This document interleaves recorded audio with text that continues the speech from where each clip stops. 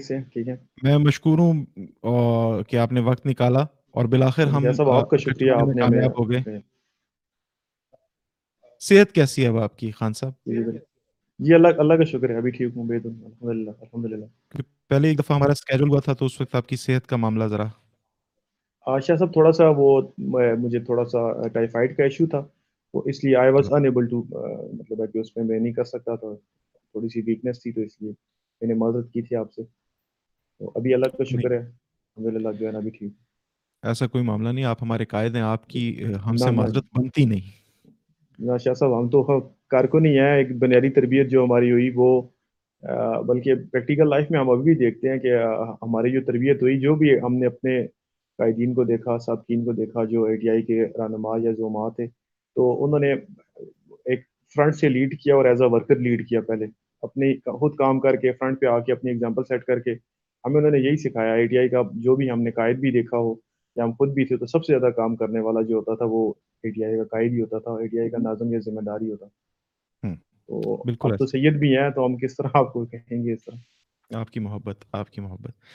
अच्छा खान साहब ये फ़रमाइएगा कि अब जो हमारे इंटरव्यू का पैटर्न है, जो हमारे पॉडकास्ट का पैटर्न है जो साबिक सदूर अंजुमन तलबा इस्लाम हैं, हम इहाता करने की कोशिश कर रहे हैं उनके उस सफ़र का जो उन्होंने अंजुमन तलबा इस्लाम के साथ किया। अंजुमन तलबा इस्लाम में शमूलियत कब हुई? किस उम्र में हुई? शाह साहब, मैं अपना थोड़ा-सा आपको बताऊँगा इसमें। अंजुमन तलबा इस्लाम में जो शमूलियत है, जो मुझे इंट्रोडक्शन एटीआई का हुआ, वो 2005 में हुआ। तो hmm, at that time I was student of BSc, मैं बीएससी कर अच्छा, रहा था और एक तलबा तंजीम से हमें एटीआई का तारुफ़ हुआ। जैसे शाह साहब ठीक। आप तो जानते हैं, हमारे सुनने वाले, जानने वाले भी जानते हैं कि जो नज़रियाती तलबा तंजीमें हैं, उनका अपना लिटरेचर होता है। जी। जितनी भी नज़र, चाहे चाहे दाएँ बाजू की हों या बाएँ बाजू की हों, लिबरल हुँ, हों या रिलीजियस हों या पॉलिटिकल जमात के जो स्टूडेंट विंग्स हैं वो हों, जो भी आइडियोलॉजिकल ऑर्गनाइज़ेशंस हैं, उनका लिटरेचर होता है। तो बिल्कुल मुझे ठीक। ये इस तरह की एक इस्लामी जमात, एक तलबा, एक सियासी जमात, इस्लामी सियासी जमात की तलबा विंग का लिटरेचर पढ़ने का इत्तेफ़ाक हुआ। मैं उस वक़्त बीएससी का स्टूडेंट था, तो उसमें एक जगह पे लिखा था उनके लिटरेचर का, उनका पैटर्न कुछ इस तरह था कि उनके अपने अराकीन के निसाब में एक किताब थी, अराकीन रुकन बनने के निसाब में, जिसमें उनके साबका लीडर्स के एक्सपीरियंसेस पर मबनी इंटरव्यूज़ थे। ठीक। तो उनके एक इंटरव्यू, उनके एक जो आजकल अमीर भी हैं इत्तेफ़ाक से उस जमात के, वो जब हुँ, नाज़िम आला थे उस जमात के, तो उन्होंने, उनका एक इंटरव्यू था, मैं वो पढ़ रहा था सरसरी तौर पर, तो उसमें आया कि यार इस्लामी यूनिवर्सिटी बहावलपुर की अंजुमन तलबा इस्लाम हो या इस्लामिया कॉलेज गुजरांवाला की एटीआई हो, तो ये इनके बारे में थोड़ा-सा जो उनकी रिज़र्वेशन या थोड़ा-सा जो कुछ हुँ, फ़िक्रा था। तो हुँ, मुझे फॉर द फर्स्ट टाइम, मतलब पीएसएफ या एमएसएफ या डीएसएफ या जो बाकी स्टूडेंट ऑर्गनाइज़ेशन थी, उनका तो तारुफ़ था, लेकिन अंजुमन तलबा हुँ, इस्लाम का उस तरह हमें तारुफ़ नहीं था। तो वो सही। मेरे ज़हन में क्लिक किया कि यार ये एटीआई क्या चीज़ है, या इस्लामिक यूनिवर्सिटी बहावलपुर की एटीआई या गुजरांवाला की एटीआई, ये क्या चीज़ है? तो फिर थोड़ा सर्च किया, तो हमारे एक कज़न जानने वाले थे, उन्होंने हमें तारुफ़ हुँ, करवाया कि यार ये तलबा की सबसे बड़ी तंज़ीम है और ये जो है वो पूरे पंजाब में सर-ए-फ़हरिस्त है तंज़ीमों में और सिंध में, और ये इस तरह बनी, और इसका हमेशा से यही मकसद रहा है कि ये फ़रोग़ इश्क़ रसूल के लिए और बाकिरदार नौजवानों के लिए, नौजवानों की तरबियत के लिए ये बहुत बड़ी एक तरबियतगाह भी है। तो हमें उनसे तारुफ़ हुआ। उनके हुँ, दोस्त थे हमारे साबिक सदर, उस वक़्त वो पंजाब के नाज़िम थे सैयद राशिद अली गर्देज़ी, पिंडी से ही उनका ताल्लुक है। जी, तो जी। सैयद राशिद अली गर्देज़ी साहब से फिर हमारा राब्ता हुआ। फिर हमारे हरीपुर के साबिक अंजुमन तलबा इस्लाम के सदर हैं, हमारे बड़े भाई भी हैं काज़ी अतीक उर रहमान। जी, तो ये राशिद गर्देज़ी साहब, उनके ज़रिए फिर हमें ये लोग, हमें अंजुमन तलबा इस्लाम में इनसे शमूलियत हुई। यहाँ से हमारे जो दोस्त थे ताहिर खान जिदून, उनका नाम है, हवेलियाँ से उनका ताल्लुक था। जी, जी, बिल्कुल। तो वो 80s 90s में किसी दौर में राशिद शाह गर्देजी साहब से उनका रिलेशन था। तो हुँ, ये गर्देजी साहब की वजह से और काज़ी अतीक उर रहमान साहब की वजह से ये इन लोगों से हमें हमें हम तक एटीआई का तारुफ़ पहुँचा। तो फिर एटीआई से हमने हमने भी बीएससी में थोड़ा बहुत काम शुरू कर दिया। ये 2005 की बात कर रहा हूँ। तो हुँ, 6 में जो है हमने फिर बाकायदा तौर पर जो है यहाँ पे एबटाबाद के अंदर में उस वक़्त अपनी बीएससी कंप्लीट कर चुका था, और मास्टर्स में मैंने बेसिकली एमएससी फिज़िक्स किया है। इनिशियल जो मेरी डिग्री है 2008 अच्छा, में कंप्लीट की है मैंने, हज़ारा अच्छा। यूनिवर्सिटी से की है। फिर फर्दर मैंने 10-11 में मैंने privately MA English for the sake of learning literature, not for the hmm,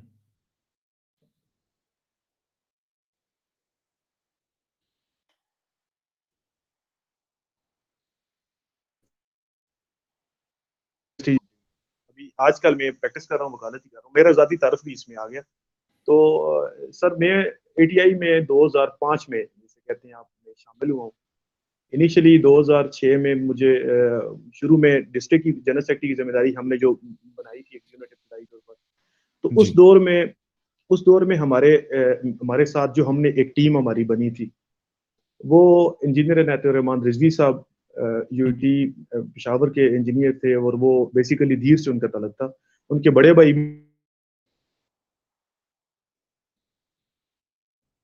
ہمارے ایک دوست ہیں راجہ قدیر اقبال صاحب, ایجوکیشنسٹ ہیں بہت مشہور ہمارے اس پورے ریجن کے. اب ملک نوید صاحب اور دوست تھے احمدآباد کالج سے پڑھنے والے. یہاں وقاص صدیق ہمارے ایک دوست تھے ٹیکنیکل کالج کے, بڑے مطلب ہے کہ بڑی اچھی ایک مخلص ڈیڈیکیٹڈ قسم کے لوگوں کی ایک ہماری ٹیم تھی, 20-25 دوست تھے ہم پہ.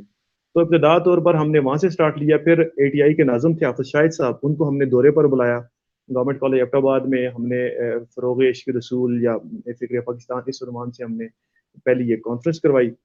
تو ATI میں باقاعدہ طور پر ایک ہمارا وہ پہلا جو پروگرام آپ کہہ لیں احمدآباد کے تعلیمی اداروں کے اندر جو ہم نے سٹارٹ لیا. تو پھر اس کے بعد آگے پھر ہم تنظیم میں آگے پھر فردر میں ڈویژنل ناظم بھی رہا ہوں. انجمن طلبہ اسلام کی ذمہ داری صوبائی ناظم کی بھی رہی ہے. پھر مرکزی نائب صدر کی 2 سیشن میں رہا ہوں. پھر 2012-13 کے سیشن میں انجمن طلبہ اسلام کا مرکزی صدر بھی منتخب ہوا. اور اس کے بعد پھر میں ابھی بطور رفیق انجمن آج 6-7-8 سال تو تقریباً ہو گئے ہیں ATI سے فراغت کو بھی. تو یہ ہمارا ایک سٹارٹ تھا.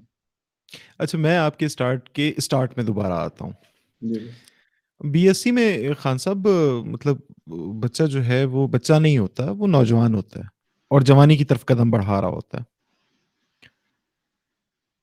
تو وہ کون سا ایسا ماحول تھا جس نے آپ کو افتاد تباہ کی بجائے یا معاشرے میں جو ایک آزاد ماحول چلتا ہے اور خاص طور پہ کالج یونیورسٹی کے نوجوانوں کو اس کی طرف رغبت زیادہ ہوتی ہے, وہ کون سا ایسا ماحول تھا؟ گھر کی تربیت تھی, احباب ایسے تھے, بزرگوں کی شفقت تھی, یا ان کا سایہ تھا جس کی وجہ سے آپ کا رجحان جو ہے وہ اولیاء کے پیغام سے منسلک ایک جماعت کی جانب ہوا, بجائے اس کے کہ زندہ باد مرد آباد اور اس طرح کی جو مروجہ سیاسی جماعتیں یا ان کی اسٹوڈنٹ ونگز ہیں ان کی بجائے انجمن طلبہ اسلام کی طرف آپ کا رجحان ہوا کیوں؟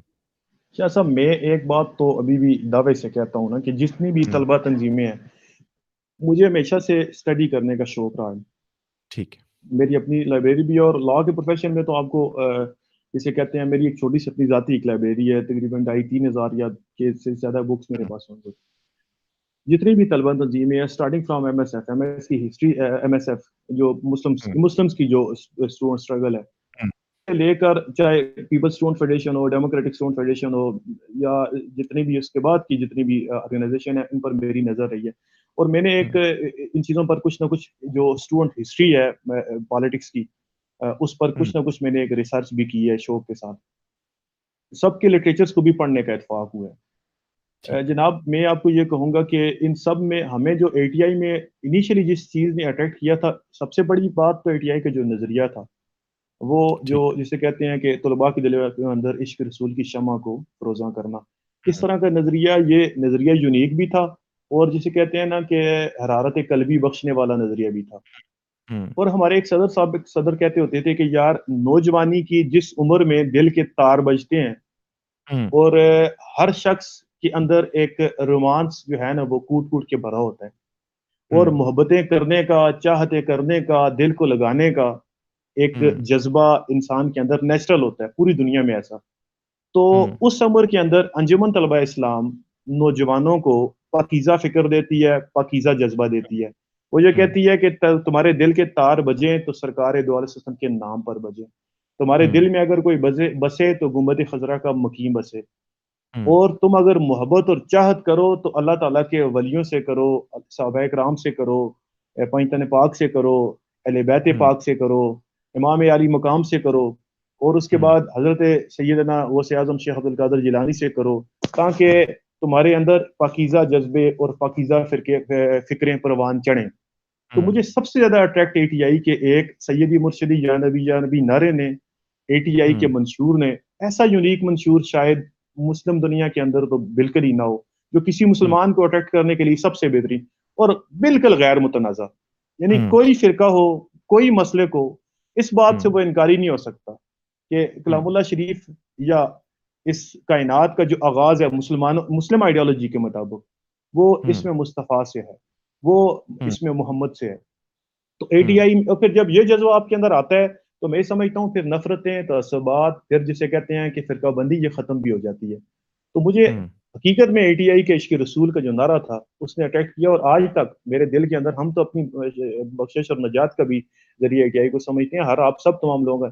دوسرا، اے ٹی آئی کی ایک اور آئیڈیالوجی جو بڑی ہی عجیب و غریب تھی، جو ہمیں اٹیک کرتی تھی being a student leader even at that time, کہ اے ٹی آئی کہتی تھی کہ ہم آزاد طلبہ تنظیم ہے، اسٹوڈنٹس نے بنایا ہے، اسٹوڈنٹس نے چلایا ہے، اسٹوڈنٹس ہی چلائیں گے.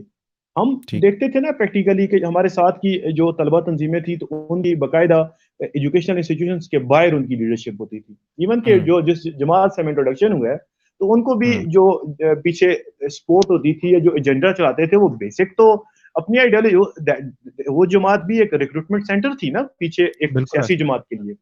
تو اے ٹی آئی کو دیکھ کر ہمیں ہمارے سینئر کہتے تھے کہ ہم بغل بچے نہیں ہیں، ہم کسی بھی سیاسی جماعت کے سیاستدان کے اعلی کار نہیں ہیں، ہم کسی بھی، ہم ہیں اگر اعلی کار تو محمد مصطفیٰ کے، احمد مجتبیٰ کے. تو یہ جب بات ہمارے ایک نوجوان کو پھر آپ کی بڑے کردار سازی کے لیے اور تربیت کے لیے، اور پھر کہتے ہیں solace of the inner self of your heart جسے کہتے ہیں نا، وہ بھی اس بات سے ملتا تھا. اور میں سچ آپ کو بات بتاؤں کہ اس نام کی برکت میں میں ایک بہت اچھا اسٹوڈنٹ تھا، میری بی ایس سی میں بھی پوزیشن تھی، ایم ایس سی بھی، ہمیں کبھی کوئی لاس نہیں ہوا. ہم نے ایک تنظیم کا کام بھی بہت ایسا بھی کئی دفعہ ہوا کہ ہمارے امپورٹنٹ لیکچرز ہو رہے ہوتے تھے تو باہر تنظیمی اجلاس یا تنظیمی ایکٹیویٹیز ہم نے لیکچرز بھی چھوڑے، لیکن ابھی کبھی کوئی لاس نہیں ہوا. مطلب میں نے فرسٹ ڈویژن کے ساتھ ایم ایس سی کی، میں نے پھر جس کالج سے ماسٹر کیا، پوسٹ گریڈ کالج ہے ہمارا، سب سے پرانا ادارہ ہے پورے ریجن کا، میرے وہاں پر میں لیکچرر بھی رہا اسی کالج میں، 2010 میں لیکچرر رہا.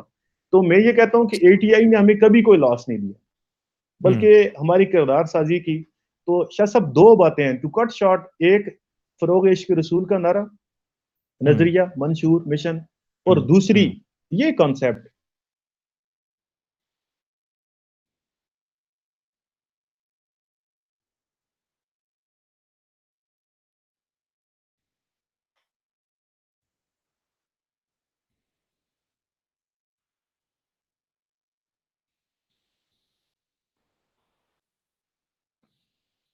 ہلو خان صاحب، آپ مجھے سن سکتے ہیں؟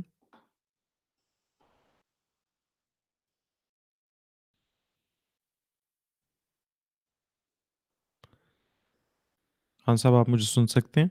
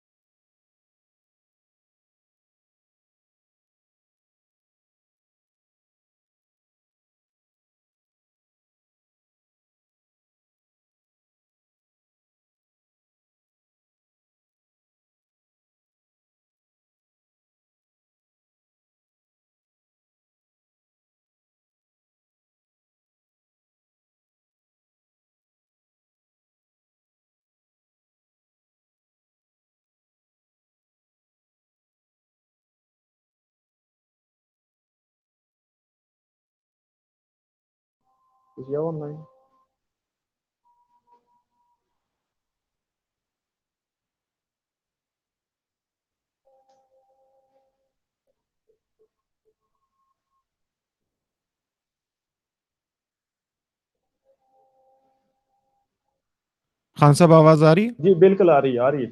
جی جی خان صاحب، جی جی جی جی.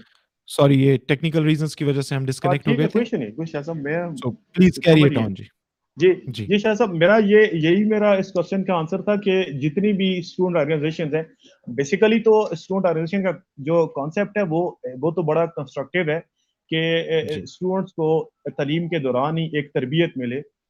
ہم جب جی اسٹوڈنٹ پالیٹکس پر بات کرتے تھے یا ہم لوگوں کو کنونس کرتے تھے، پہلے تو ہماری آئیڈیالوجی تھی، لیکن جنرلی جو ہم بات کرتے تھے وہ یہ کرتے تھے کہ اگر اسٹوڈنٹ باڈیز کو دیکھا جائے تو آکسفورڈ یونیورسٹی کی جو اسٹوڈنٹ باڈی ہے، آکسفورڈ یونیورسٹی اسٹوڈنٹ ایسوسیشن، ان کی تو صدیوں کی تاریخ ہے.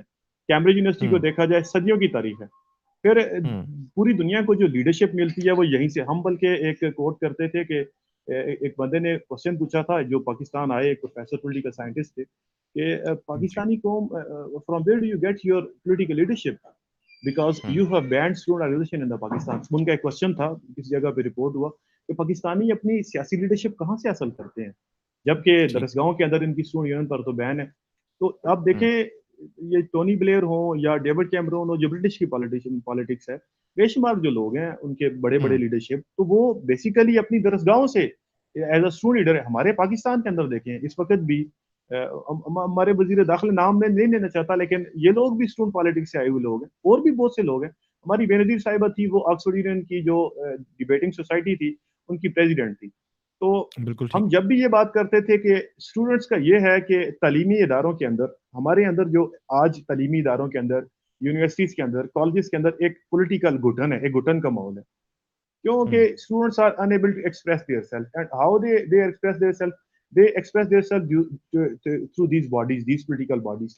کہ دیکھیں، بالکل ٹھیک اسٹوڈنٹ کو سکھایا جاتا ہے کہ اختلاف رائے کیسے کرنا ہے، ووٹ کیسے کرنا ہے، اپنا لیڈر کیسے منتخب کرنا ہے، اس پر پھر نظر کیسے رکھنی ہے، پھر اس سے اپنا ایک پازیٹیو.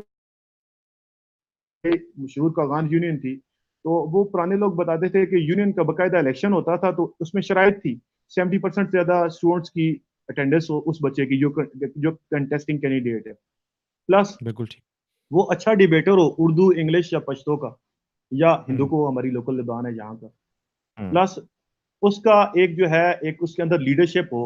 اور سر میں آپ کو بتاؤں، وہ یہ بھی کہتے تھے پہلے اسٹوڈنٹ جب تک تھی تو اسٹوڈنٹ لیڈر کو 5 نمبر پی سی ایس کے کمپٹیشن کے ایگزام میں ایکسٹرا ملتے تھے، جبکہ یونیورسٹی ٹاپر کو 3 نمبر ملتے تھے. اور سر ہوں ایسے ایسے لوگ پیدا ہوئے، وہ جہاں بھی گئے، وہ سول سروس میں گئے، وہ پالیٹکس میں گئے، وہ لا میں آئے، تو انہوں نے اپنا ہوں ایک ڈسٹنگوش قسم کا رول اس ایک اسٹیبلش پرسنالٹی کے طور پر سامنے آئے. تو ہم یہی کہتے ہیں کہ پاکستان کے اندر تو چونکہ اسٹوڈنٹ یونین بین ہے، اور اسٹوڈنٹ یونین ہوں کے بین ہونے کا سب سے بڑا لاس یہ ہے کہ یہاں پہ پولیٹیکل لیڈرشپ اس طرح کی ابھر کے نہیں آ رہی سامنے.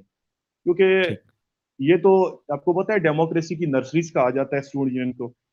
تو ہوں سر ہم جب دعوت دیتے تھے لوگوں کو، یہی کہتے تھے کہ یار انجمن طلبہ اسلام کے اندر آپ آئیں گے تو آپ کی اپنی ٹریننگ ہوگی. ہم ایک الٹرنیٹو بھی تو دے رہے ہیں، گورنمنٹ نے تو اسٹوڈنٹ یونین بین کی ہوئی ہے، لیکن ہم یہاں پہ ٹھیک ہے سکھا رہے ہیں کہ تنظیم سازی کیسے کی جاتی ہے، اجتماعی طور پر کام کیسے کیے جاتے ہیں، لیڈرشپ کیسے لائی جاتی ہے. میں آپ کو بتاؤں کہ ہم خود باقاعدہ سیشنز کرتے تھے جس میں لوگوں کو ڈیبیٹ سکھائی جاتی تھی، جس میں لوگوں کو تلاوت اور نعت جو ہے ان چیزوں پر جو ہے نا ایک تربیت دی جاتی تھی، جس میں منسٹ رائٹنگ سکھائی جاتی تھی. پریکٹیکل لائف میں ہم نے آ کے دیکھا کہ we were better than all of those people who are from a political background. They were not a student leader when they were in student politics. They were not a student political worker when they were student. تو ہم نے دیکھا کہ ہم جب practical life میں آئے تو ہم نے ہوں اپنے ایکسپیرینس سے دیکھا کہ کوئی ڈی ایم جی بیٹھا ہے تو ہم ہوں نے ایک اچھی ٹریننگ لی ہے اس کی نسبت، ہوں ہم ہوں کام نکلوانا اور کام کروانا اس کی نسبت بہتر جانتے ہیں. تو ٹھیک یہ میں آپ کو بات بتاؤں، ہم بھی اسٹوڈنٹس کو یہ کہتے تھے. اور اے ٹی آئی کی لیڈرشپ کو دیکھیں، باقاعدہ ٹریننگ ورکشاپس کرواتی ہے، باقاعدہ لیڈرشپ ورکشاپس کرواتی ہیں، باقاعدہ میلاد کی محافل کرو. اور آپ ابھی بھی اہل سنت کے اندر دیکھیں کہ ہمیں معین نوری بھائی کہتے ہوتے تھے کہ اے ٹی آئی کے لوگ پچھلے 50 سال کی ایک تاریخ ہے، تو اہل سنت کے اندر جہاں بھی کہیں کوئی کام ہوں کیا گیا ہے، اسپیشلی اعلیٰ حضرت کے حوالے سے کیا گیا ہے، ہوں نظریات اہل سنت کے فروغ کے حوالے سے کیا گیا ہے، دفاع ہوں تو وہ اس میں انجمن طلبہ اسلام کا بڑا رول ہے. اس کے رسول کے ہوں حوالے سے جو کیا گیا ہے، محفل میلاد کے انعقاد کے حوالے سے کیا گیا، تو یہ بڑا رول ہے. تو سر اسٹوڈنٹس کے لیے بڑا ہی ضروری ہے، والدین کے لیے، آج ہم خود بھی والدین ہیں پریکٹیکل لائف میں، کہ جو اے ٹی آئی جس کی طرح کی تنظیمیں، اب سر یہاں پہ ان کے لیے خطرناک کیا چیز ہے آپ کے ہوں نوٹس میں ہے، آپ خود علمی شخصیت ہیں. قائد اعظم محمد علی جناح نے یہ ایک ریسرچ ہے. ریسرچ کے علاوہ بچہ بھی اس بات کو جانتا ہے کہ پاکستان کو بنانے میں اسٹوڈنٹس کا جو رول ہے, اب دیکھیں کہ بہت وائٹل. ہاں ایسا بہت وائٹل کہ وائٹل. آپ دیکھیں, ہاں آپ ایسا دیکھیں کہ پنجاب کے اندر یہ اشتیاق قریشی صاحب لکھتے تھے کہ the table were turned when the Bरेलवी ulamas and peers of Punjab joined the Muslim League. وہ بات تو تھی کہ علماء اہل سنت یا ہمارے بڑے بڑے مشائخ نے جب مسلم لیگ کو یا ہمارے کے پی میں مانتی شریف والے بزرگوں نے لوگوں نے جی. جوائن کیا تو جنرل پبلک مسلم لیگ میں آئی, ورنہ پہلے تو مسلم لیگ کو اسٹیبلشمنٹ کی جماعت کا انگلش اسٹیبلشمنٹ برٹن کہا جاتا تھا. لیکن سر پریکٹیکلی آپ دیکھ لیں کہ اٹھا کے چیک کر لیں کہ جب علی گڑھ کے طلباء, مسلم یونیورسٹی علی گڑھ کے طلباء, اسلامیہ کالجی کے طلباء یہ میدان میں آئے, اور 1946 میں ہمارے ایک یہاں پہ غابن طریقے فوت ہو گئے طریقے پاکستان کے لیڈر, تو وہ ہمیں بتاتے تھے کہ لیاقت علی خان مسلم یونیورسٹی آئے اور انہوں نے کہا پاکستان کو کیا دو گے, انہوں نے کہا آپ کو چاہیے کیا, 46 کے الیکشن ہو رہے تھے 46 کے, انہوں نے کہا یار پنجاب کے اندر اور یو پی کے اندر اور مختلف صوبوں کے اندر پبلک کو نہیں پتا مسلم لیگ کا, عام لوگوں کو, تو انہوں نے ہزاروں اسٹوڈنٹس کی 5-5 کی ٹولیاں بنائی, ایک تلاوت پڑھتا تھا, ایک نعت پڑھتا تھا, ایک تلاوت کرتا تھا, ایک ان میں اسٹیج سیکٹری ہوتا تھا, ایک سپیچ کرتا تھا. سپیچ کیا کرتے تھے, مسلم میسج کو آگاہ کرتے تھے کہ مسلم لیگ کیا ہے, پاکستان کیا ہے, یہ بن جائے گا تو اس کے فوائد کیا ہیں, اور کانگریس کی گورنمنٹ کے میں نقصان کیا ہے, اور ہندو ڈومیننس کیا ہے, اور انگریز کے جانے کے بعد جو کنٹرول ہو جائے گا ہندو ڈومیننس کا, اس کے امپیکٹس ہم مسلمس کے اوپر کیا ہوں گے.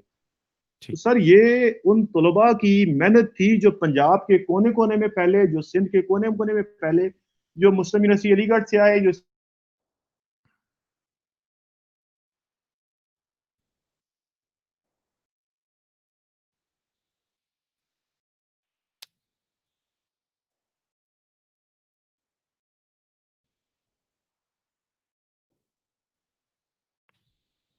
خان صاحب کار نہیں بننا. تمہاری جو ڈیسٹینیشن ہے, تمہاری جو منزل ہے, یا تمہارا جو مقام ہے, وہ درسگاہ ہے, وہ تعلیمی ادارہ ہے. محنت کرو, پڑھو. اور جناح صاحب کے دور سے لے کر 84 تک اسٹوڈنٹ یونین بالکل اسٹیبلش تھی, طلبہ تنظیمیں بھی موجود تھی, لیکن اس طرح کا تشدد نہیں تھا تعلیمی اداروں میں. تو سر میں سمپل ورڈ میں یہ کہوں گا کہ مسلمان طلباء کی تاریخ بہت سنہری ہے. مولانا عبدالستار خان نیازی کا مشہور واقعہ ہے کہ وہ ایم ایس ایف کے مشہور ترین لیڈرز میں تھے. پھر جناح صاحب نے خود انٹروین کر کے ان کو ٹکٹ دلوایا تھا میاں والی سے, وہ ایم پی اے بھی ایم ایل اے بھی بنے تھے. اس طرح کے نوجوانوں نے, باکردار نوجوانوں نے, یہ پاکستان قائرزم نے جو فرمایا کہ میری جیب میں کھوٹے سکے ہیں, یہ کوٹ بھی کیا جاتا ہے. تو سر حقیقت میں قائرزم کے ساتھ کون تھے؟ عام انسان, عام عوام تھے اور نوجوان تھے. وہ ایم ایس ایف کے نوجوان تھے, وہ مسلم لیگ کے, اور یہ جو جسے کہتے ہیں کہ رسول اللہ علیہ وسلم کا نام لینے والے, آپ سے عشق کرنے والے, یہ مشائخ اور یہ علماء تھے جنہوں نے اس ملک کو پھر بنایا. تو جناب میں تھوڑا سا لمبا اس کا آنسر دے دیا, لیکن میں یہ سمجھتا ہوں کہ اے ٹی آئی جو ہے وہ ایک نعمت ہے اسٹوڈنٹس کے لیے بنسبت باقی جماعت. اس میں کوئی دوسری رائے نہیں, اس میں کوئی دوسری رائے نہیں. اچھا یہ فرمائے خان صاحب کہ اب آپ کے دوبارہ ہم اے ٹی آئی کے سفر پہ آتے ہیں. آپ نے بی ایس سی کر لی, اب آپ فزکس کے اسٹوڈنٹ ہیں, ایم ایس سی کر رہے ہیں, اور یہاں سے انجمن طلبہ اسلام کی ذمہ داریاں بھی آپ پہ عائد کی جا رہی ہیں. دوست آپ کو اس اہل سمجھتے ہوئے ضلع سے صوبہ, صوبے سے مرکز کی طرف لے کے جا رہے ہیں. مرکزی صدر بننے سے پہلے ایمبیشنز کیا تھے؟ وہ کون سی چیزیں تھیں جن پہ آپ محسوس کرتے تھے کہ انجمن طلبہ اسلام کے اندر کام ہونا چاہیے, اور وہ کون سی چیزیں تھیں جن کے بارے میں آپ یہ سوچتے تھے کہ صدر بننے کے بعد انجمن طلبہ اسلام کو ان خطوط پہ باہر کام کرنا چاہیے؟ دیکھیں انجمن طلبہ اسلام کے اندر تو پہلے تو میں آپ کو بتاؤں کہ ہم نے انجمن طلبہ اسلام میں جب شمولیت بھی کی, جب ڈسٹرکٹ یا ڈویژن لیول پر بھی کام کیا, تو ہم نے جتنے بھی تعلیمی ادارے تھے ان میں یونٹ سازیاں کی, اور ایک 200-300 اسٹوڈنٹس کا جسے کہتے ہیں نا, کوئی ٹیکنیکل ایجوکیشن کے تھے, یونیورسٹیز تھی, میڈیکل کالج, جہاں ہماری ایکسیس ہو سکی, کیونکہ ہمارا علاقہ ایک مخصوص مکتبہ فکر کے حوالے سے بھی مشہور ہے, اس لیے ہمارے لیے اتنا زیادہ کنڈوسیو انوائرمنٹ نہیں تھی.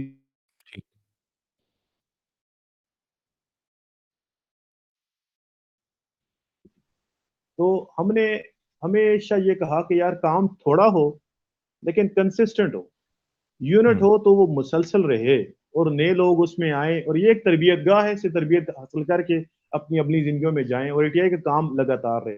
تو ہم نے سر اس لیے اس حساب سے کہ باقاعدہ تعلیمی اداروں کے اندر یونٹ سازیاں کی اس وقت، پہلے اپنے ریجن کے اندر، پھر باقاعدہ تربیتی ورکشاپس یا تربیتی پروگرامز دیے، ریلیاں، جلسے جلوس، بڑے بڑے جلوس بھی ہم نے کیے، بڑے بڑی کانفرنسز بھی ہم نے کی، جو ایک تنظیمی ایک ہوتا ہے اس سلسلے میں.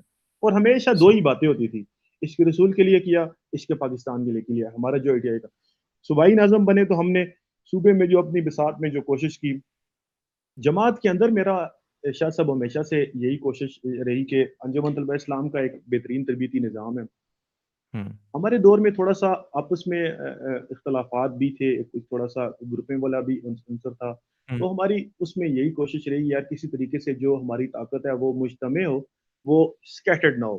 تو اس حوالے سے ہمیں ہمیشہ سے ایک دکھ، ایک کرب، ایک تکلیف سے ہم ضرور گزرے کہ یہ گروپنگ نہ ہو، ایک یہ اختلافات اس طرح کے نہ ہو. ہم نے اس کے لیے ہمیشہ کوشش کی یہ ختم ہو.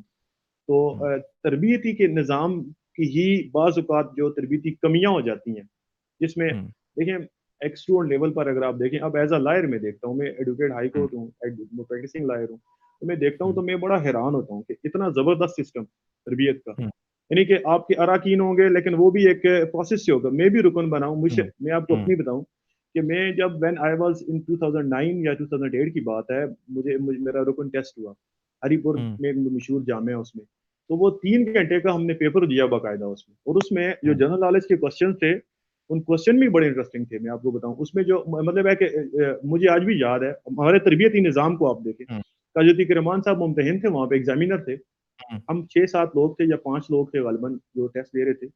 سر ایک کوشچن یہ بھی آیا تھا کہ الیکٹریسٹی جو کرائسس ہے پاکستان میں، اس کا آپ کیا سولوشن دیتے ہیں. میں آپ کو مطلب ہے کہ مجھے ابھی یاد ہے کہ ہم نے انجوائے کیا اس پیپر کو اٹیمپٹ کرتے ہوئے. مذہب کے حوالے سے تو تھا ہی نا. It's kind of CSS paper, right? ہاں اب دیکھیں ایک کوشچن یہ بھی تھا کہ اعلیٰ حضرت اور امام اعظم جو ہیں، ان کی جو اعلیٰ حضرت کی فقہی جو خدمات ہیں اس پر آپ دیکھیں ہماری جو اپروچ تھی اس وقت، مطلب ہے کہ ریلیجیس طور پر بھی دیکھیں. پھر ایک کوشچن یہ بھی تھا کہ جو ہمارے علماء کرام کا جو کردار پاکستان موومنٹ میں رہا، آپ دیکھیں یہ سیاست کا کوشچن ہے نا، ویسے بھی جنرلی بھی آپ دیکھیں، یعنی پاکستان موومنٹ. اچھا ایک کوشچن یہ تھا کہ کوئی سے 5 وزرائے خارجہ کے نام لکھیں، انکمبنٹ کو چھوڑ کے، پریزنٹ کو چھوڑ کے، پریویس. تو یہ ہم وہاں بیٹھے، ہم نے انجوائے کیا. میرے ساتھ 3 انجینئرز تھے، وہ بعد میں رکن بھی بنے ITI تینوں.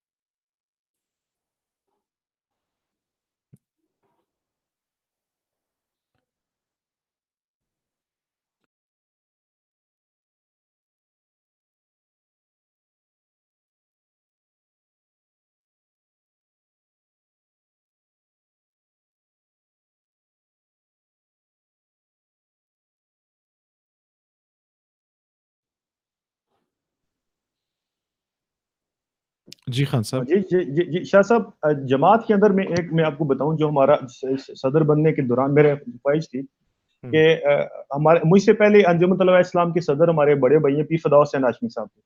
جی جی.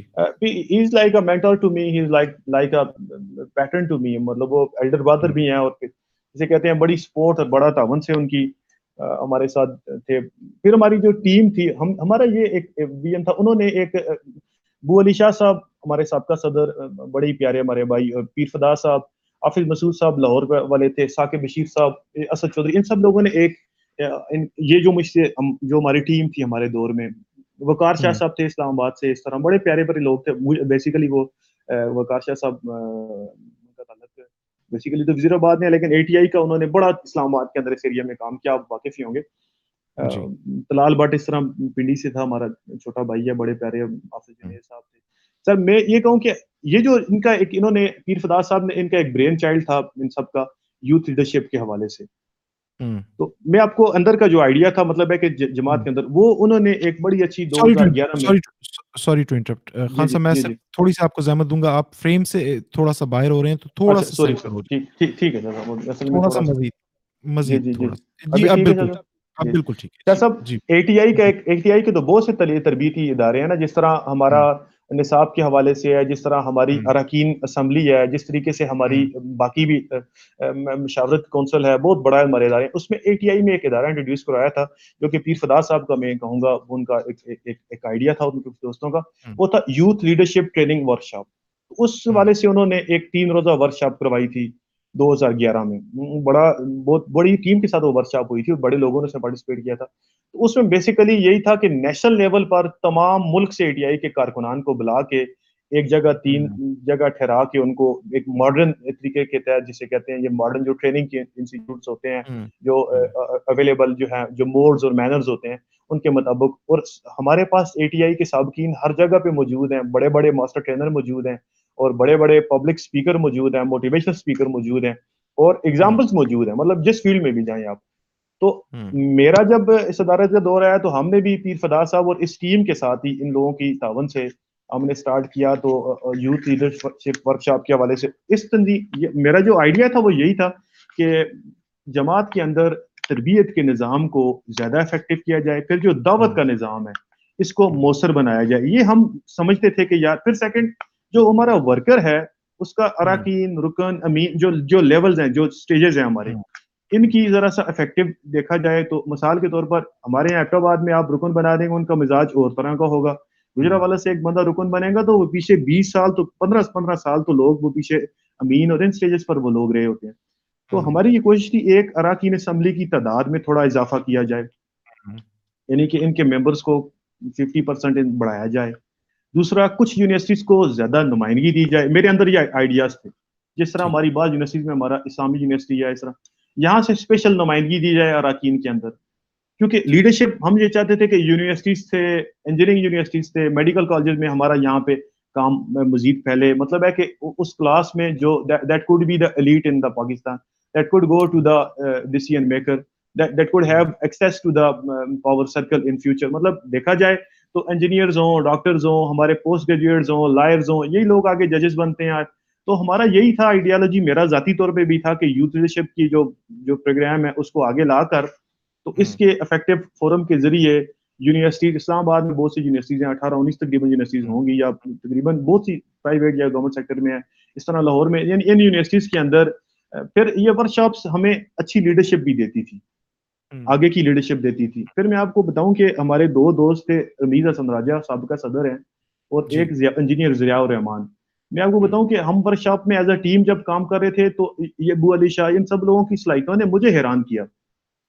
مطلب ہے کہ انجینئرز ہیں، کوئی الیکٹریکل انجینئرنگ کر رہا ہے تو ان کی آپ وہ جو اردو لکھتے تھے اور وہ جو تحریر لکھتے تھے، ششدر کر دینے والی، رونگٹے کھڑے کر دینے والی تحریریں، ایسی با کمال قسم کی تحریریں جو میں آپ کو کہتا ہوں کہ پختہ ادیب بھی نہیں لکھ سکتے تھے، اور ایسی با کمال قسم کی تقاریر. مطلب ہے کہ جو ہمارے اے ٹی آئی کے لوگوں کی صلاحیت نے مجھے بڑا متاثر کیا نا. پھر ہمارے ثاقب بشیر صاحب تھے، آج مشہور صحافی ہیں، ان کی مینجمنٹ سکلز نے، میں نہیں سمجھتا کہ ایسی مینجمنٹ سکلز، ان سے میں نے پوچھا آپ نے کہاں سے سیکھا، تو انہوں نے کہا اے ٹی آئی اسلامی یونیورسٹی سے سیکھا.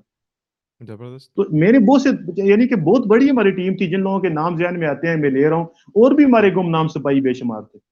مطلب ہے کہ اس آئیڈیالوجی ہم چاہتے تھے ایک اراکین کی تعداد تھوڑی زیادہ کی جائے، دوسرا یونیورسٹیز کو ایک ریپرزنٹیشن دی جائے، تیسرا میرا ایک آئیڈیالوجی تھا کہ ہمارے سابقین ہمارا اثاثہ ہیں، ان کے بائی بھی اختلافات بھی ہوتے ہیں، آپ ہمارا اثاثہ ہیں، پنڈی میں بے شمار. ہمارا یہ خیال تھا کہ یار، اور کی ایک آئیڈیالوجی یار کہ سابقین کا ڈسٹرکٹ لیول پر کوئی کمیٹی بنائی جائے جس میں تمام سابقین موجود ہوں اور وہ موجودہ قیادت سے ان کا کانٹیکٹ ہو. ہماری جماعت آج بھی سابقین کے تعاون سے ہی چلتی ہے، پہلے بھی سابقین کے تعاون سے ہی چلتی تھی اراکی. تو ہمارا ایک یہ تھا. میں نے کہا اس میں صدر سے بھی لنکڈ ہوں، ہماری رابر کونسل کا بھی ایک ادارہ ہے، لیکن ایک 2 آئیڈیالوجی تھے. ایک اراکین کی تعداد میں اضافہ کیا جائے یونیورسٹیز کو اور ان اداروں کو زیادہ ایک نمائندگی دی جائے. تیسرا، تربیتی سسٹم کو مزید افیکٹو کیا جائے، بھلے اس یوتھ لیڈرشپ پروگرام کے حوالے سے کیا جائے، اس طریقے سے ورکشاپس کے حوالے سے. اور پھر تیسرا یہ تھا کہ اس سسٹم کو آگے بڑھانے کے لیے یا مضبوطی دینے کے لیے ڈسٹرکٹ لیول پر تمام، جس طرح رابر کونسل ہے اس طرز پر تمام سابقین کی کمیٹیز ڈسٹرکٹ لیول پر ہوں اور اس میں حلف کی بنیاد پر وہ سابقین مطلب اس کے ممبر ہوں، تو وہ کوئی تنظیم کا کام سپروائز بھی کریں گے، کچھ وہ تعاون بھی کریں گے، فائنینشیل ایشوز بھی کام ہوں گے. پھر بعض اوقات اسٹوڈنٹس کے ساتھ یہ ایشو بھی ہوتے ہیں کہ لڑائیوں کے ایشو بھی بن جاتے ہیں، فائنینشیل ایشو بھی بن جاتے ہیں, پولیٹیکل مسائل بنتے ہیں, داخلوں کے مسائل بن جاتے ہیں, میڈیکل ایشوز بعض اوقات ہوتے ہیں. تو ان کو ایڈریس کرنے کے لیے جس طرح ہم یہاں ایبٹ آباد کے اندر کوئی کام کرے, جتنے بھی صابقین حاضرین ہیں, تو ان کو ہم کہتے ہیں کہ یار کسی قسم کی آپ کو سپورٹ ہو. مطلب ہے کہ ہم وی آر ان کچہری بزنس میں لوگ ہیں, ہر جگہ پہ ہماری 25-30 لوگوں کی جو ٹیم تھی وہ آج تک we are in touch, we are in contact. ہم ابھی بھی کبھی کبھی اپنی میٹنگ کرتے ہیں. اس طریقے سے ہری پور میں قاضی عتیق الرحمان صاحب ہیں, راشد ترین ہیں, قاضی کبریا صاحب ہیں, وہ لوگ اس طرح ان ٹچ ہیں. ہم ہر جگہ پہ موجود ہیں, ہمارا ایگزسٹنس ہے. تو سر یہ 2 باتیں تھیں جو میں نے آپ کے سامنے رکھی, یہ ہماری کوشش تھی. تو ہم نے ورکشاپ بھی کروائی اس کے بعد ایک اسلام آباد کے اندر ایک ٹیم کے ساتھ, اور بڑی شاندار قسم کی ہماری وہ یادیں ہیں, بڑی کامیاب قسم کی.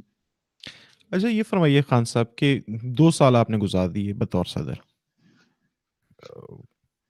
ایسا ہی ہے مرکزی صدر کی حیثیت؟ ایک سال 2 سال نائب صدر رہا ہوں. اچھا 2 سال نائب صدر میں رہے سید ہیں. جواد الحسن کاظمی صاحب کے ساتھ نائب صدر رہا ہوں, پھر اس کے علاوہ میں پیر فدا حسین ہاشمی صاحب کے ساتھ نائب صدر رہا ہوں, پھر میں 1 سال صدر مرکزی رہا ہوں. مطلب مرکزی کیبنٹ کے اندر آپ کہہ سکتے ہیں کہ 3 سال, اور مشاورت کے اندر تقریباً 7 سال مرکزی مجلس مشاورت میں رہا ہوں. میں نے ایسی مشاورت بھی دیکھی ہے جس میں تقریباً ہمارے 10 سابق, مطلب ہے کہ 10 ایسے لوگ تھے جو صدر بنے ہیں پہلے بھی اور اس سے پہلے بھی تھے, یعنی کہ پاسٹ میں بھی تھے اور فیوچر میں بھی بنے ہیں. اچھا ایک اچھا. ایسی مجلس مشاورت میں بھی ہم بیٹھے ہیں تو ارے جس واہ. میں اور ADI خان کے صاحب بڑے باکمال لوگ. آپ نے دو پیروں سے فیض لیا بطور ہاں وائس پریزیڈنٹ. جی میں ایک تو پیر نواب ہمارے شاہ سید جی. جواد الحسن کاظمی ہیں. ہاں. میں آپ کو اور بتاؤں کہ ہمارے سید جواد الحسن کاظمی صاحب فدا ہاشمی صاحب ہمارے صدر بھی رہے ہیں. مطلب ہے کہ بڑے پیارے بھائی, میں آپ کو بتاؤں کہ آپ اسٹوڈنٹ لیڈرس کی اگر لسٹ دیکھیں نا, میں بڑا ویری کیٹیگوریکلی اور ود کانفیڈنس میں یہ کہتا ہوں آپ کو کہ آپ ہمارے لوگوں کو کمپیریزن کریں کسی بھی طلبہ تنظیم کے صدور سے. آپ جواد الحسن کاظمی کو, آپ پیر فدا حسین ہاشمی صاحب کو, ہمارے کشمیر سے تھے شفیق کلماری صاحب نائب صدر تھے, ابھی غالباً پروفیسر ہیں کسی یونیورسٹی میں. میں آپ کو شاہ صاحب میں چیلنج سے کہتا ہوں کہ اس طرح کے اسٹوڈنٹ لیڈر کسی تنظیم میں نہیں تھے. آپ سید ابو علی شاہ کو دیکھیں, آپ ابو علی شاہ صاحب نے ایک پروگرام کرایا, ADI کا صدر ہے اسلام آباد میں کنونشن سینٹر میں. آپ مجھے بتائیں کوئی طلبہ تنظیم جس کے پاس وسائل نہ ہو ADI والی سے اس طرح کا پروگرام نہیں کروا سکتی. مطلب ہے کہ اس کی مینجمنٹ دیکھیں, اس کی ٹیم کی مینجمنٹ دیکھیں. تو میں نے نام لیا ہمارے اسد چودھری صاحب اسلام آباد میں, بڑے قابل لوگ, یہ اسلامی یونیورسٹی میں ایسے انہوں نے کام کیے, اور تنظیمی طور پر جو ہے نا کہ بڑی ٹاپ کی ہماری یہ دوست تھے. میرے سیکرٹری جنرل صاحب, میں آپ کو ایک چھوٹی سی بات کرنا چاہوں گا کہ آپ دیکھیں کہ بہت ہی ایکسپیرینس آدمی ارباب علی سمرو, یہ میرے ساتھ سیکرٹری جنرل تھے. اچھا اچھا. ہمارے یہاں ایج ڈفرینس بھی تھا, ٹھیک. مجھ سے وہ بڑے تھے, لیکن میں آپ کو بات بتاؤں کہ میں کبھی کبھی سوچتا ہوں تو میرا جسے کہتے ہیں نا کہ احترام سے میری آنکھوں میں ان کے لیے جسے کہتے ہیں نا عقیدت کے آنسو بھی آ جاتے ہیں کہ وہ جو مجھے رسپیکٹ دیتے تھے. حالانکہ میں تو ایک لحاظ سے بچہ تھا, 27 سال غالباً میری ایج ہوئی ہوگی. اور سمرو صاحب تو بہت منجے ہوئے, ان کے تو بڑے بھائی بھی ATI میں تھے. ان کی تو مطلب ہے کہ وہ تو جسے کہتے ہیں ATI کے بائی برتھ لوگ ورکر تھے وہ لوگ. تو ٹھول جیکب آباد سے ان کا غالباً تعلق تھا. تو سمرو صاحب ابھی بھی رابطہ ہمارا رہتا ہے. تو ان جیسے لوگ, مطلب ہے کہ ایسے تربیت یافتہ, تو میں کہتا ہوں کہ ATI کے لوگوں کا ایک بندہ ہیرا تھا مطلب اسلام کا. کوئی شک نہیں, کوئی شک نہیں. اچھا یہ فرمائیں آپ کا صدر صاحب کہ کوشچن آگے. 365 دن آپ نے گزارے بطور صدر, اور انجمن طلبہ اسلام کے صدر کی حیثیت سے 365 دن بڑا مختصر ٹائم ہوتا ہے. اس میں بہت سا وقت تو آپ کا دوروں میں گزر جاتا ہے, بہت سا وقت آپ کا مختلف جامعات کے دوروں میں اور اضلاع کے دوروں میں گزر جاتا ہے, تنظیمی پروگرامز میں بھی گزرتا ہے. آپ نے جو انویژن کیا ہوا تھا اسے آپ نے امپلیمنٹ کرنے کی بھی کوشش کی. ایسے کون سے کام جو وقت کی قلت کی وجہ سے آپ نہیں کر سکے اور آج موجودہ قیادت کو آپ ایڈوائز کریں گے کہ وہ ان پہلوؤں پہ غور کرے اور اسے امپلیمنٹ کرنے کی کوشش کرے؟ شاہ صاحب, میں سب سے بڑا بات کہوں گا, موجودہ جو ہمارے قائد ہیں محمد اعظم رنجا صاحب, یہ میرے ساتھ ناظم کالجز تھے. میں یہ انتہائی قابل انسان ہے. مطلب ہے کہ ایک تو پریکٹسنگ وکیل بھی ہیں, وکالت بھی ان کی ہے, اور بہت پڑھے لکھے اور بہت ہی ٹیلنٹڈ آدمی ہیں ہمارے موجودہ صدر. ان کی گفتگو سنیں تو یہ ہی was the firebrand speaker. مطلب ہے کہ اس جیسا مقرر بھی بڑا کمال کا, جس طرح یونس رنجا صاحب ہیں ان کے بھائی. میں ایک تو ہمارے دستور میں کچھ امینڈمنٹس کی ضرورت ہے, جسے میں سمجھ رہا تھا ہمارے دستور میں امینڈمنٹس کی بہت زیادہ ضرورت ہے, اور اس میں ہمارے بہت سے لوگ ہم وکلا ہیں. سو ہمارا دستور جو ہمارا کانسٹیٹیوشن ہے جو مطلب اسلام کا, اس میں کچھ امینڈمنٹس کی ضرورت ہے. پھر ہمارے پروونشل ایک نیا پروونس انٹروڈیوس ہوا گلگت بلتستان, اس کو ہمیں نیشنل ایمبٹ میں ہم نے ایک یونٹ بنانے کی پہلے اس دور میں ایک یونٹ بنائی بھی تھی، اس کو بھی اس سرکل میں انجمن طلبہ اسلام کے ایز اے صوبے کے طور پر، اور وہاں بھی اسپیس موجود ہے، لوگ ہیں وہاں کے بہت سے لوگ کراچی پنڈی اسلام آباد میں ہیں. یہ دو کام بالکل جسے میں سمجھتا ہوں کہ بڑی ضرورت ہے کہ دستور میں امینڈمنٹس لے آئیں اور اس کو اپڈیٹ کیا جائے موجودہ حالات کے مطابق. اور اس میں جو ہے جسے کہتے ہیں نا کافی پرپوزڈ، ہم بھی موجودہ قیادت کو بھی ساتھ میں ان کو ایک ساتھ تعاون کریں گے، اور بہت قابل قیادت ہے ہماری جو موجودہ صدر صاحب ہیں اسپیشلی، ان کا بڑا ویژن بھی ہے. اور میں آپ کو بتاؤں میں نے بطور صدر چونکہ پنجاب کا سرگودا میں بہت دفعہ گیا، باگٹا والا میں ہمارے گنجیرا صاحب بہرا یہ لوگ، یہ اعظم رانجا یونس رانجا یہ لوگ، یہ جتنے بھی ہیں ہمارے ارشد قادری صاحب تھے یہاں پہ. پھر میں گجرا والا میں آپ کو بتاؤں ہمارے ایک وہاں پہ دوست تھے ملک نصیر، تو وہ اتنی اچھی سٹی ناظم تھے انجمن طلبہ اسلام کے، اس میں ساتھ میں ان کے ساتھ وڑائی صاحب تھے، شاہزب چٹھا، یہ لوگ تھے، اتنے اچھے پروگرام کرواتے تھے. انہوں نے ڈسٹرکٹ اسمبلی میں ایک دفعہ پروگرام کیا اور آئی ایس او کے مرکزی صدر وہاں پہ آئے ہوئے تھے. شاہ صاحب میں آپ کو بتاؤں امامی اسٹوڈنٹ کے جو صدر تھے ناصر شرازی صاحب، وہ اتنے متاثر ہوئے اے ٹی آئی سے، نے کہا یار آپ لوگوں کے پاس اتنی اسٹرینتھ ہے اور اتنی آرگنائزیشن. ڈسٹرکٹ اسمبلی ہال میں پروگرام تھا، ملک نصیر نے، پھر وہاں پہ تبریز سندھو ہمارے سب ڈسٹرکٹ ناظم تھے، تبریز اکرم. تو سر اتنا آرگنائز قسم کا پروگرام. ہنجرا صاحب تھے سر وہاں پہ، یہ ساری ان کی ٹیم تھی. گجرانوالہ کے گجرات کی اے ٹی آئی میں جائیں تو وہ وہاں بھی بڑے باکمال لوگ ہیں، بڑے مطلب ہے کہ پڑھے لکھے، وہاں پہ ڈاکٹر، وہاں پہ ایک ڈی ایچ او صاحب تھے اے ٹی آئی کے سابق، اربن صدیق، ڈاکٹر صدیق ان کا نام ہے. تو ان لوگوں کو جائیں تو وہ بالکل آپ کو انسپائر، بالکل مختلف طریقے سے انسپائر کر دیتے، اور بڑے باکمال، بڑے ٹریننگ والے، اور روحانی کنوکشن رکھنے والے نا اے ٹی آئی کے اوپر. اس طرح حضور آپ آگے لاہور جائیں تو ہمارے پیارے بھائی تھے رانا نعمان وغیرہ، یہ لوگ، ان کی ایسی کمال کی ٹیم تھی وہاں پہ، بڑے اچھے لڑکے، مطلب ہے کہ بڑے بہت اچھے لڑکے، یہ ساری ٹیم بڑے مخلص لڑکے نا. میں آپ کو بتاؤں پریکٹیکل لائف میں یہ لوگ بنی سب میرے تھے. موبائل کی چارجنگ لاؤں انتظار بچی اسی. خان صاحب آپ کو آواز آ رہی ہے؟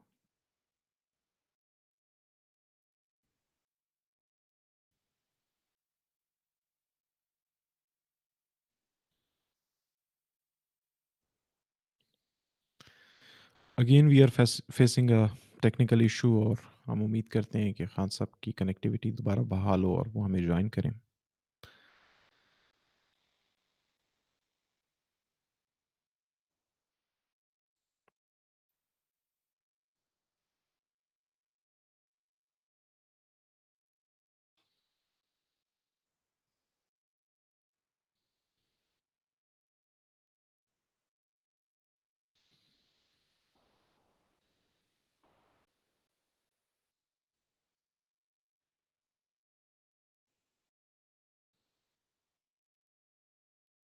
ہلو خان صاحب، آپ سن پا رہے ہیں؟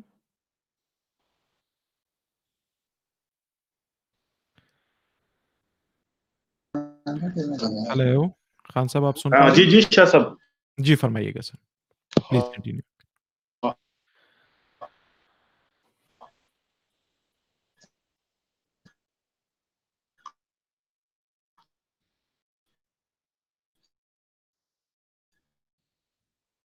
Hello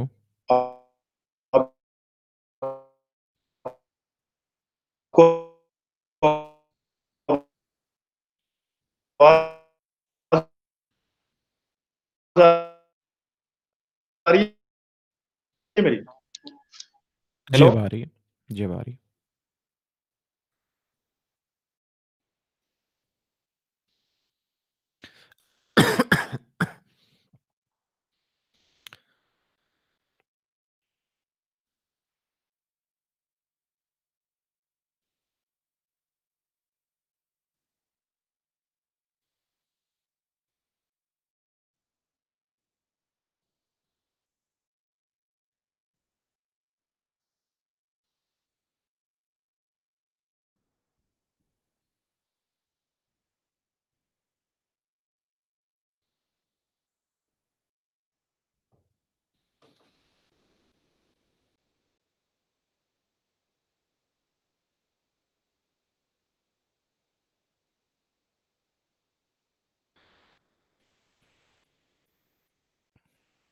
Again, we are facing a technical issue.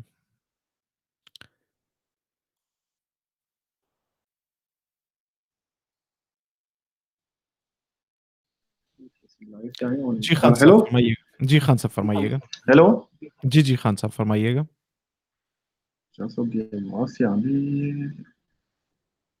Hello जी, आपकी आवाज़ आ रही है खान साहब।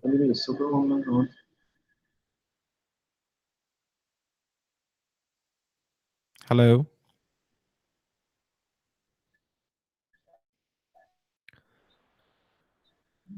आवाज़ आ रही है खान साहब आपको?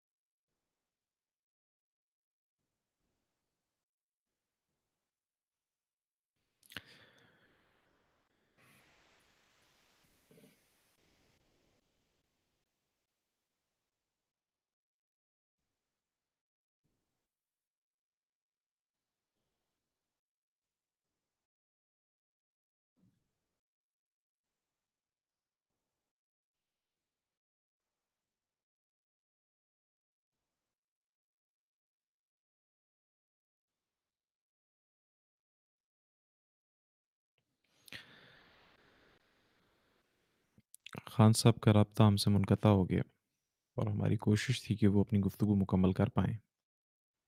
चंद लम्हे मज़ीद इंतज़ार करते हैं कि अगर खान साहब तशरीफ़ ले आएँ और इख्तितामी कलमात के साथ हम इसे अपने पॉडकास्ट को वाइंड अप कर पाएँ।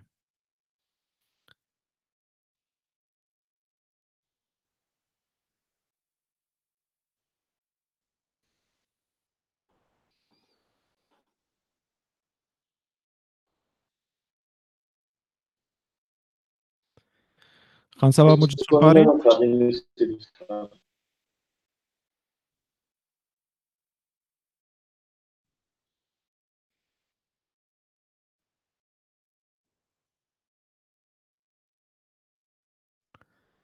हेलो? खान साहब आप मुझे सुन पा रहे हैं?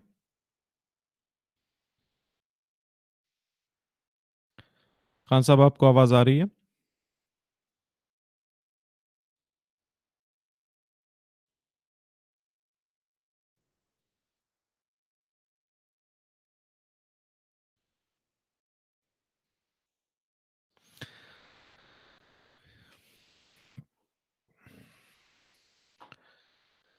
I guess